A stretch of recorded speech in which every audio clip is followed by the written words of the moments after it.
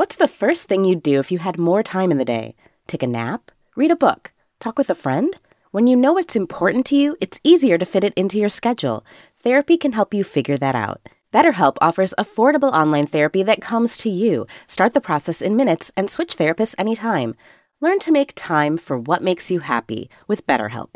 Visit betterhelp.com/writersvoice today to get 10% off your first month. That's BetterHelp, HELP.com/writersvoice. This episode is brought to you by Progressive. Most of you aren't just listening right now. You're driving, cleaning, and even exercising. But what if you could be saving money by switching to Progressive? Drivers who save by switching save nearly $750 on average, and auto customers qualify for an average of 7 discounts. Multitask right now. Quote today at Progressive.com. Progressive Casualty Insurance Company and Affiliates. National average 12-month savings of $744 by new customers surveyed who saved with Progressive between June 2022 and May 2023. Potential savings will vary. Discounts not available in all states and situations.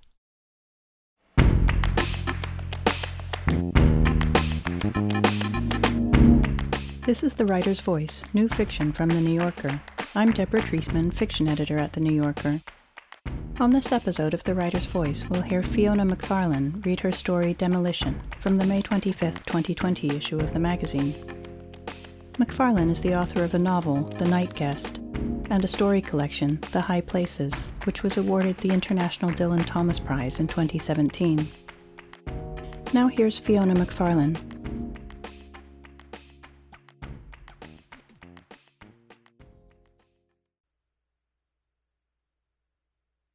Demolition. The bigger house is coming down, Gerald said. Finally. He took the tray from Eva's lap. That lovely house, Eva said. With a finger, Gerald lifted one slat of the horizontal blinds. He held the tray in his other hand and peered out the window. What's lovely about it, he said, and the tray tilted. Gerald, Eva called, and he righted the tray without looking at her. The Japanese maple with the crimson leaves. They dug it up already, Gerald said. Worth a fortune, a tree like that. Eva wheeled herself to the window. I'll pull the blinds, Gerald said, but he went away first, into the kitchen with the tray, and until he came back, she studied the dust on the edges of the blinds, the very thin rim of it. But who could fault Gerald, who was tremendous with the housework and had said, "What's wrong with curtains? Blinds will only catch the dust," and still let her have them installed. Now he came back and leaned over the couch the way you had to, and fiddled with the strings until the blinds were open just enough for Eva to see the bigger house. So many cars, she said, and Gerald snorted. A man approached the bigger house and stopped at the front gate. He said something to the workmen inside the fence, and when they answered him, he turned to the letterbox, an ordinary metal letterbox, and with one sure movement wrenched it off its post. Then he cradled it against his stomach the way you might a heavy watermelon, and carried it to a car parked down the street. Souvenir, Gerald said. Sickos.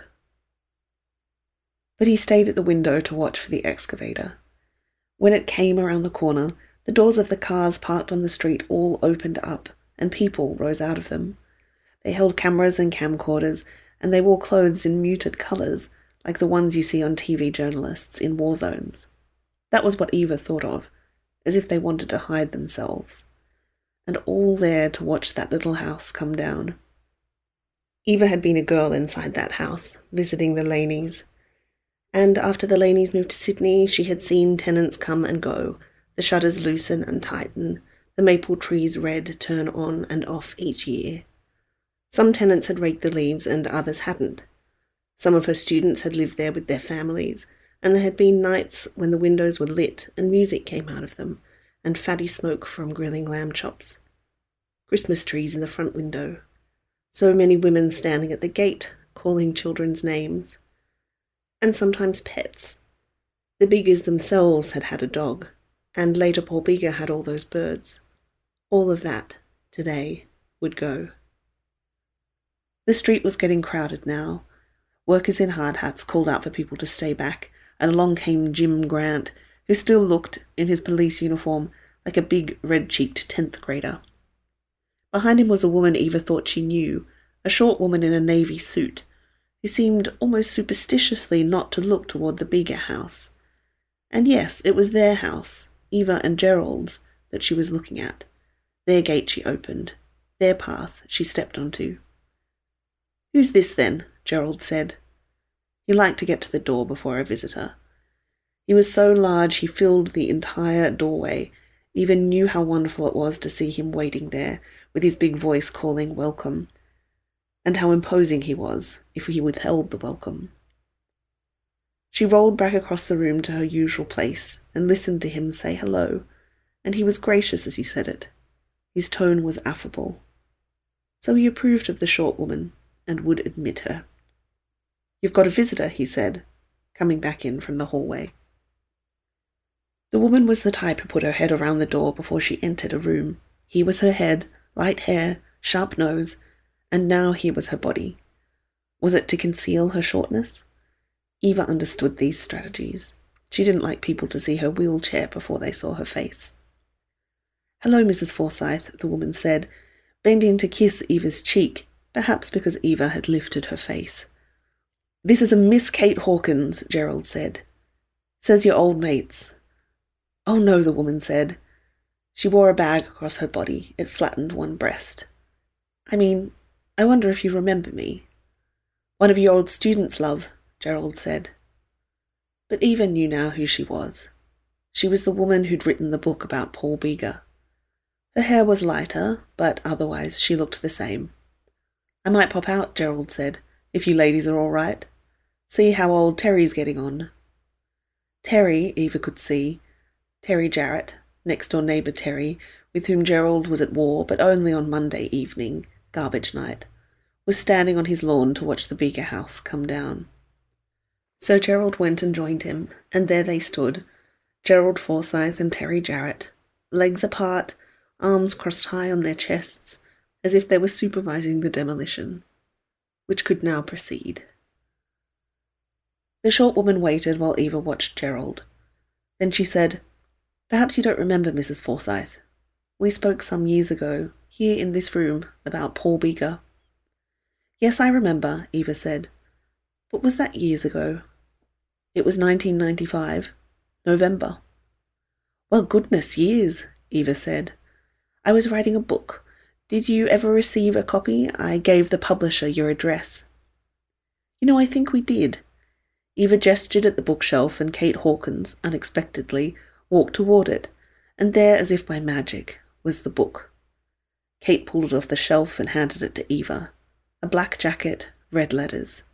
Eva held it out away from her face until she could read it. "Hunter on the Highway, the true story of a monster among us." The cover was a close-up of Paul's adult face. Kate Hawkins said, "It's all right if you never read it. I wouldn't blame you." She seemed uncertain, standing there in stripes of light, the blinds, with the Beeger house behind her.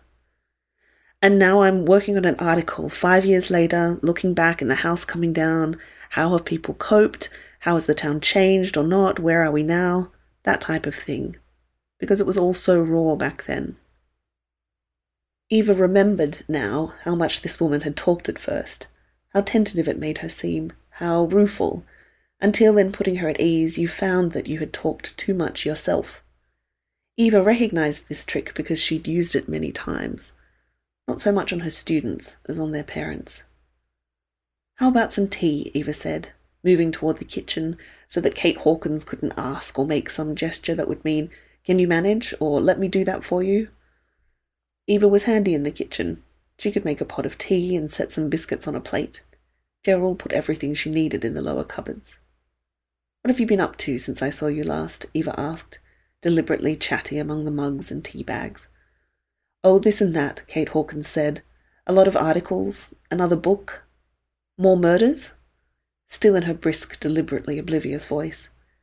"Yes, a matricide," Kate said, quite casual, and then, "It's pretty awful, really, that murder pays my bills." "I wouldn't say awful. Could you carry the tray, dear?" Kate Hawkins, with the tray, followed Eva back into the lounge room. She set the tray on the coffee table and perched on the edge of the couch, exactly as she had 5 years ago. "What I wanted first of all," she said, was to apologize for coming so soon after Paul's arrest. You did come rather quickly, Eva said. I only had a month. It had to be the first book out. Payment was double if I was first. And was it quite a lot? It was, Kate said. She didn't, now, seem ashamed. Down payment on a house. Good, Eva said. And it was good, to turn a murderer into a house. What a clever thing. She picked up Kate's book with Paul's face on it. Kate blew at the steam above her tea. Journalists get so used to barging in. To be perfectly honest, I saw you simply as an opportunity. Neighbour, school principal, employer. Your garden's looking lovely, by the way. That's all Gerald, now that he's retired, Eva said. No need to pay anyone to do it for us. I wanted to apologize, but also to say what an impression you made on me when we spoke, Mrs. Forsyth. You must call me Eva. You did before. Thank you. Perhaps you won't remember, but I asked if you had children, and you said no. A few minutes later you wanted to change your answer. Do you remember? Eva shook her head. What had she said to anybody years ago? You said I was a teacher and a principal. That's how I had my children. I was and I did, Eva said. She'd made this statement a number of times, to different people. Maybe it had seemed clever at first, or deeply felt, or simply dutiful. It didn't surprise her to hear that she'd said it to this journalist. I had all of them. I wanted you to know how much that moved me, Kate Hawkins said. I think of it often. My daughter is in 2nd grade. A fearsome noise began outside. Goodness, what a racket, Eva said. She noticed that she was rubbing her thumb against Paul's shiny face on the book jacket. What does it mean to you that the Beaker house is finally being demolished? Are we on to the official interview now? Kate Hawkins laughed. May I record our conversation? She produced a dictaphone from her bag. Gerald would disapprove of this, just as he disapproved of Hunter on the Highway and of all the people who had come to gawk, even years after Paul's arrest, at the Beaker house, who'd taken photos and plant cuttings, who'd knocked on doors, who'd left tributes to the people he'd killed, and parked badly in the street. Gerald would have had the Beaker house demolished just to get some peace. He'd threatened once to set it on fire, and been annoyed with her for crying as if he'd meant it. Gerald had called her sentimental, but Eva didn't think she was. Maybe she would feel differently if Paul had brought his victims to the house. And maybe she wouldn't. There was something in that house, quite aside from Paul, that should persist. Yes, Eva said, you can record. What was the question? How do you feel about the Beaker house being demolished? Eva placed Hunter on the Highway face down on the coffee table beside her mug of tea. There was a photo of Kate on the back, looking softly pretty in a pink shirt. Well, first of all, Eva said, it isn't the Beaker house. It's the Laney house. Laney? The Laney family. L-A-I-N-E-Y. Mr. Laney built it in the early 20s, a year before my father built this place. They've rented it out for years and years, since, let me think, 1946. Yes, I was 16. The Beakers were the Laneys' longest tenants, more than 20 years. You know, this isn't a tenant kind of town. It's a town where people die and then their children live in their houses. So people were funny about that house, about everyone who lived there, though by the end most people forgot that the Beakers didn't own. They took good care of it, the Laney house. Maybe no one else in town still referred to it as the Laney house. Gerald certainly didn't. But when Jan Beaker and his wife Lucinda and their boy Paul had moved in, it was to the Laney house. I hear there's a Pole moved into the Laneys, Gerald said, and Eva thought at first he meant a pole, a post. He meant, of course, a Polish man. How literal she was about the Laney house. It was as if she couldn't absorb the changes that had taken place there. The Laneys leaving, Josie Laney waving goodbye from the back window of their car, the tenants moving in and out, the Japanese maple turning its intricate red, the Beakers arriving, and teenage Paul crossing the road to work in the Forsyths' garden for $7 an hour. Last time Kate Hawkins had come, just after Paul's arrest. She'd asked about those gardening days. Had Eva ever noticed anything unusual about him? Anything that might have given an indication of the monster he turned out to be? "Oh no," Eva said, "a quiet boy, and so polite you'd never dream." That kind of thing. She remembered later that when Paul had come to do the garden the first time, she'd noticed the length of his fingernails. He used to pinch caterpillars out of the gardenias with those long nails. Was that a sign of anything? But Paul was only ever a sign of himself.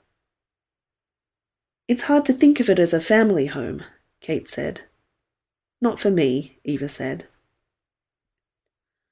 Mrs. Laney at the gate calling, "Josie, Josie," her hands caught up in her apron. Ham on the Laney table, hands swatting at flies all through the saying of grace. The laziness of lunchtime flies, the slowness of hands during grace, and Josie's foot pressing Eva's under the table. The organ in the front room with its odd resisting pedals, Mr. Laney playing it with a bottle of beer beside him on the stool, and Josie turning the pages of the music. Eva holding the baby while Mrs. Laney hung the washing, thick white drool staining Eva's arm, and her never minding, Josie sulking at how much Eva loved the baby, Josie asking, "Would you save Harry Cox if his house was on fire? Would you save Norman Monk?" Running through all the boys in their class. "Would you save John McInnes? Gerald Forsyth? Would you save Michael Byrne?" Josie walking the brick fence wearing a yellow dress and red lipstick. Josie, Josie, Josie. Kate waited for a particularly loud burst of noise to pass. Then she said, "And how do the Laneys feel about having had Paul Beeger as a tenant?" Josie Laney throwing a cricket ball at her brother, missing, laughing, dodging when he threw it back. "I don't know," Eva said. "We lost touch. I can't imagine they like it. Of course, Mr. and Mrs. Laney were gone well before, well, everything." "When did they die?" "In the late 70s, I believe, or early 80s. Mrs. Laney and Josie in the front room, the formal room which no one ever used, sitting on the stuffy sofa, holding hands, their faces very white. Mr. Laney saying, "All right, Evelyn, you'd better go on home now," and closing the door very softly. And Eva in the hallway, sobbing without making any sound. Kate Hawkins asked, "How many children in the Laney family?" 3. "Their names?" "Josephine, Michael, Margaret." "Oh," Eva said, "I wouldn't be comfortable. They won't want their names associated." "I understand," Kate said, and wrote a few words in her notebook. I suppose Eva thought, she'll simply look it up or ask someone else. If she were my student, I'd want her to be canny and resourceful.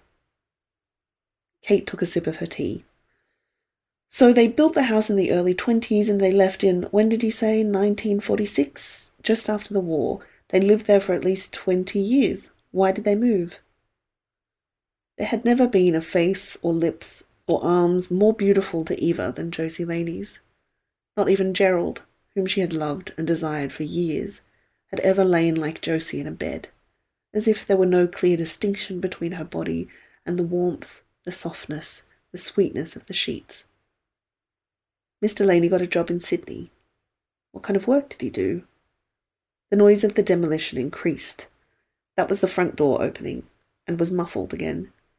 Gerald arrived in the lounge room, rubbing his hands. "Might take a photo or two," he said. "Is it already down?" Eva asked. Her heart was beating very fast. "Front rooms are down," Gerald said, hurrying through to his study. "Bedrooms to go. They certainly know how to get the job done, once they've put their minds to it."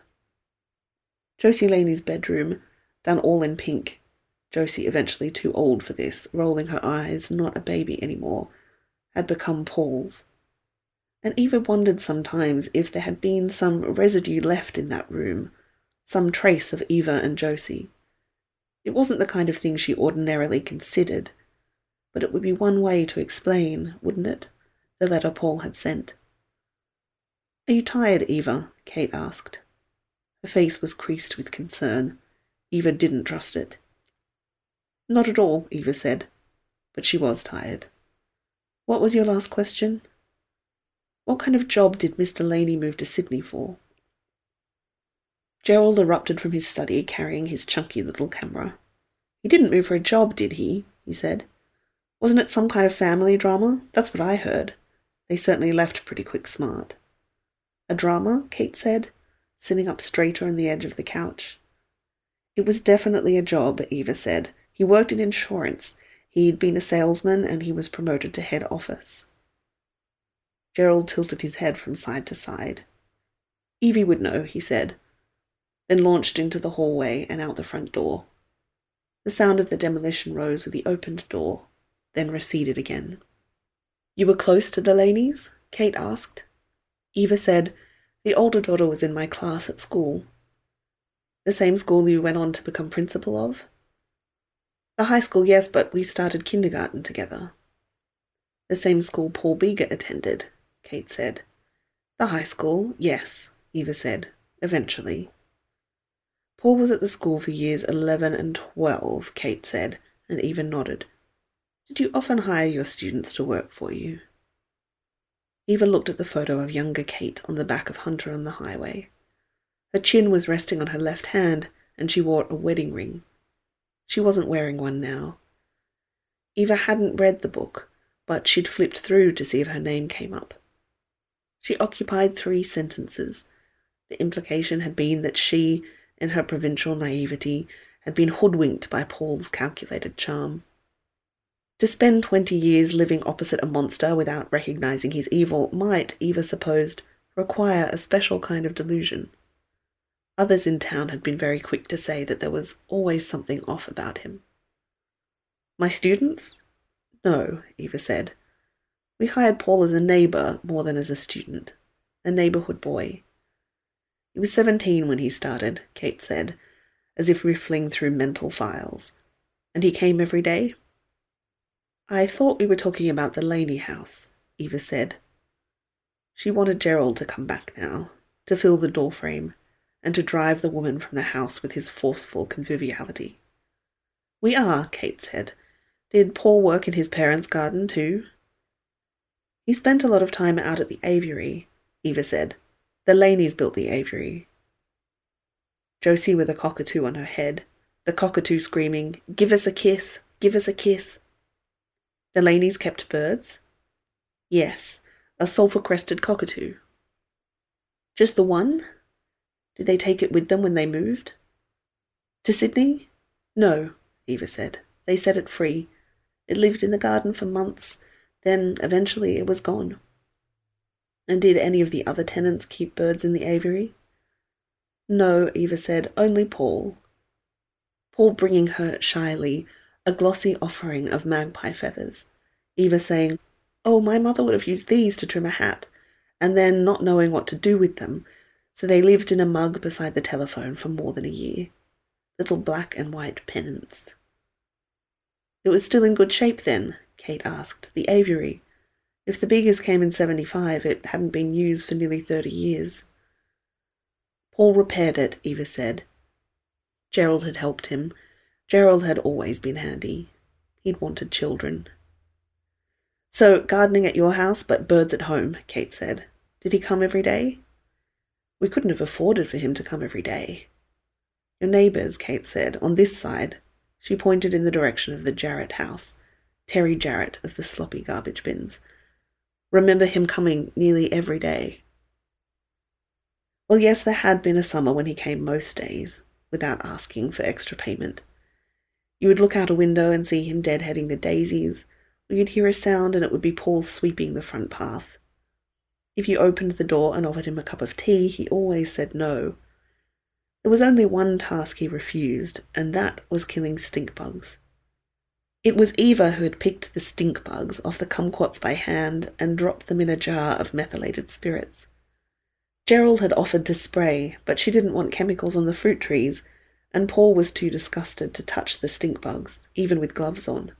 Paul, who would allow spiders on his bare palms and throw snails hard against the fence to crack their shells and keep them out of her irises. But Eva had been fascinated, had noted the frantic waving of the stink bug's striped antennae, had made herself dizzy with the fumes of metho and stink that rose from the jar, had watched as valiant bugs pulled themselves to apparent safety on rafts made of other bugs until she tilted the jar, creating terrible tsunamis. The jar was full of clinging death and gave her great satisfaction. The kumquat tree, no longer under attack, had put forth fruit and blossom, and been visited by bees. The marmalade Gerald had made, an excellent maker of jams, Gerald, was delicious spread on toast or on thick slices of cheddar cheese. She had dumped the bodies of the bugs in the garden, and, after the alcohol evaporated, the ants had made feasts of the softer flesh. 4 hours a week, Eva said, usually on Saturday mornings. That's what we paid him for. But haven't I already told you everything I can about Paul? I didn't know him well, especially once he grew up. The Beegers moved in their own circle. Of course, Kate said, but living across the road. She gestured toward the window, where Eva had avoided looking. Through the half-open blinds, she saw a yellow machine clambering over the rubble that used to be the front room of the Laney house.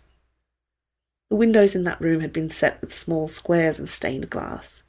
She and Josie used to find it funny, in the afternoons, to lie on the floor so that the squares of blue and red light fell on their chests, exactly where their breasts would one day be. The tender pucker of Josie's breasts. Looking back on that last year with Josie, 1945 and into 1946, Eva marvelled at how chaste they'd been, how pure. Even their kisses, full of heat, had been wholesome. The stained glass windows had been removed before the demolition. What Kate meant, of course, was that you learn things about people when you live so close to them, even if you don't spend time together. That you notice things without meaning to. Surely you notice things. Nobody wanted to believe Eva when she said that Paul Beeger had seemed like a perfectly ordinary boy. And he had, although one of the things Eva had learned as a teacher and a principal was that there are no perfectly ordinary adolescents, that each of them is strange and bewildered and in mourning, because they're all in exile from their childhoods, just as they always longed to be. There had been only one thing that marked Paul Beeger as unusual, and Eva had never told it to anyone, not even Gerald.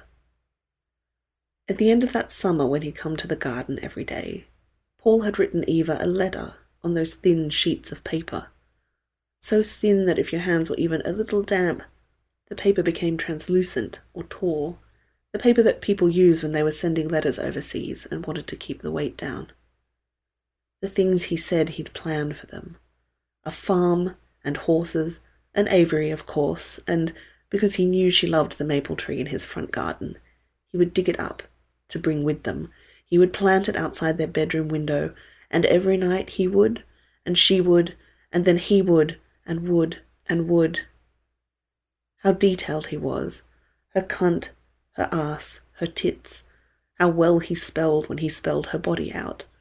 And how lonely that seemed, to spell cunnilingus right and specific wrong.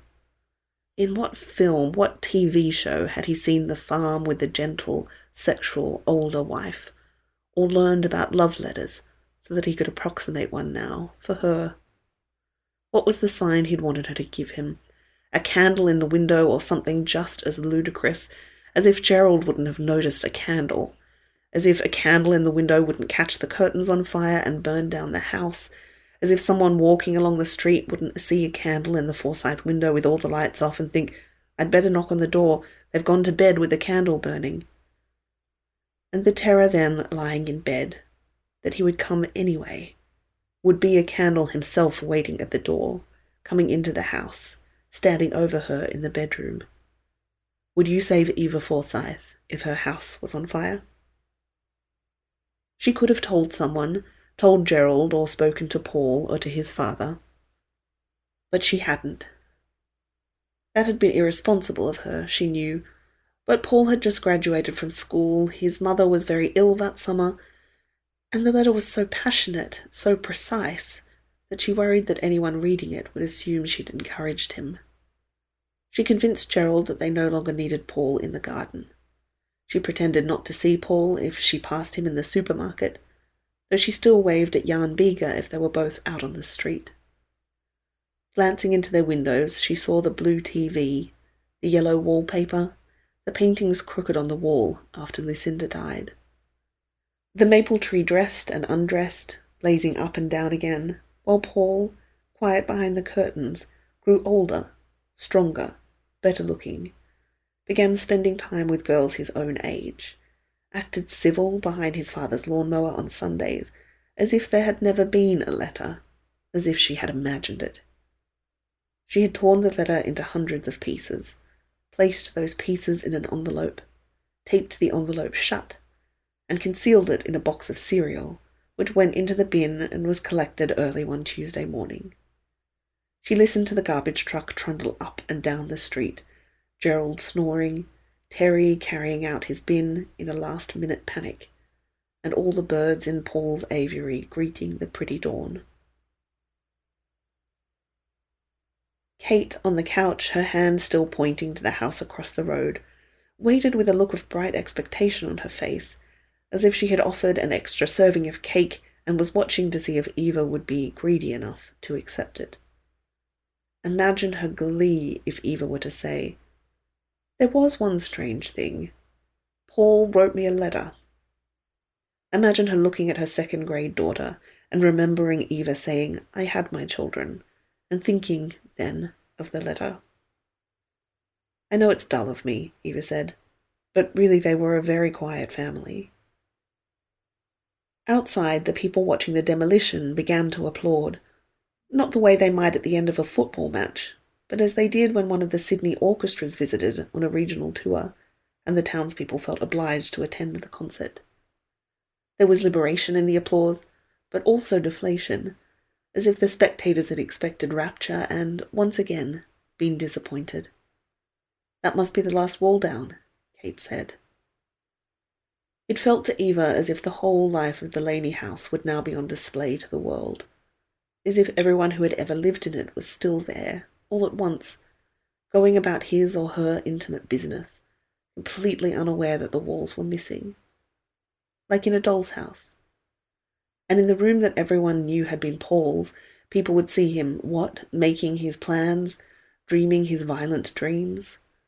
And they would see Josie and Eva in Josie's little bed, loving each other, very gentle, very pure. They would see Mrs. Laney opening the door, if there were still doors in the Laney house, and crying out, the two girls sitting up in bed. And oh, would they watch as the girls pulled on their summer dresses, as Mrs. Laney took Josie's hand and led her into the front room, as Mr. Laney said, "All right, Evelyn, you'd better go on home now." "Would you like to go outside and see?" Kate asked. "Oh, no," Eva said. "Are you sure?" Kate stood and adjusted the strings to open the blinds even wider. Eva looked again at the photo on the back of the book. Kate's hand was positioned under her chin in a way that made it look as if her head had been impaled on a fleshy spike. But that was unkind. "Reduced to rubble," Kate said. "How does it feel to know it's down?" Eva regarded the actual Kate, who had propped one knee on the arm of the couch in order to get closer to the window. Her hair was pulled back into a girlish ponytail, and from behind her creased navy jacket looked like a school blazer. "Would you be pleased, if you were me?" Eva asked, in the voice she had perfected over years of teaching, affectionately stern, lightly curious, and prepared at all times for disappointment. "God, yes," Kate said. Then she turned to look at Eva and gave a short, unexpected laugh. "Of course I would." Now a new house would be built, larger, uglier, and filled with the inexplicable lives of other people. "You won't have to look at it every day," Kate said.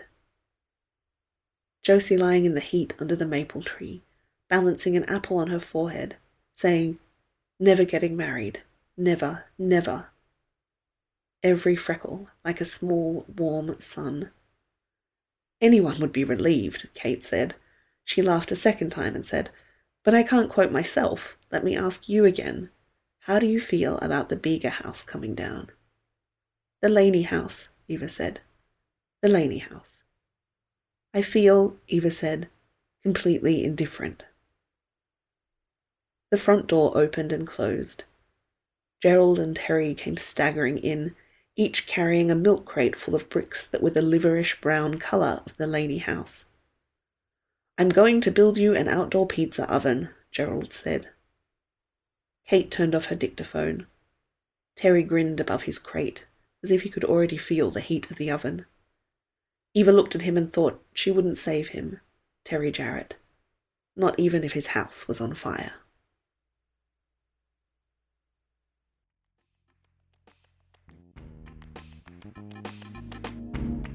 That was Fiona McFarlane reading her story Demolition. This is her third story in the magazine. You can hear more New Yorker fiction read by the authors on NewYorker.com and on the New Yorker apps available from the App Store or from Google Play. On the New Yorker Fiction Podcast, we invite writers to choose stories from the magazine's archives to read and discuss. This month, Kristen Rupenian reads Afternoon in Linen by Shirley Jackson. You can subscribe to that and other New Yorker podcasts by searching for The New Yorker in your podcast app. Tell us what you thought of this podcast by rating and reviewing The Writer's Voice in Apple Podcasts on iTunes. Our theme music is by Jordan Batiste and Ross Michaels of North American Plastics. The Writer's Voice is produced by Michelle Moses. I'm Deborah Treisman. Thanks for listening.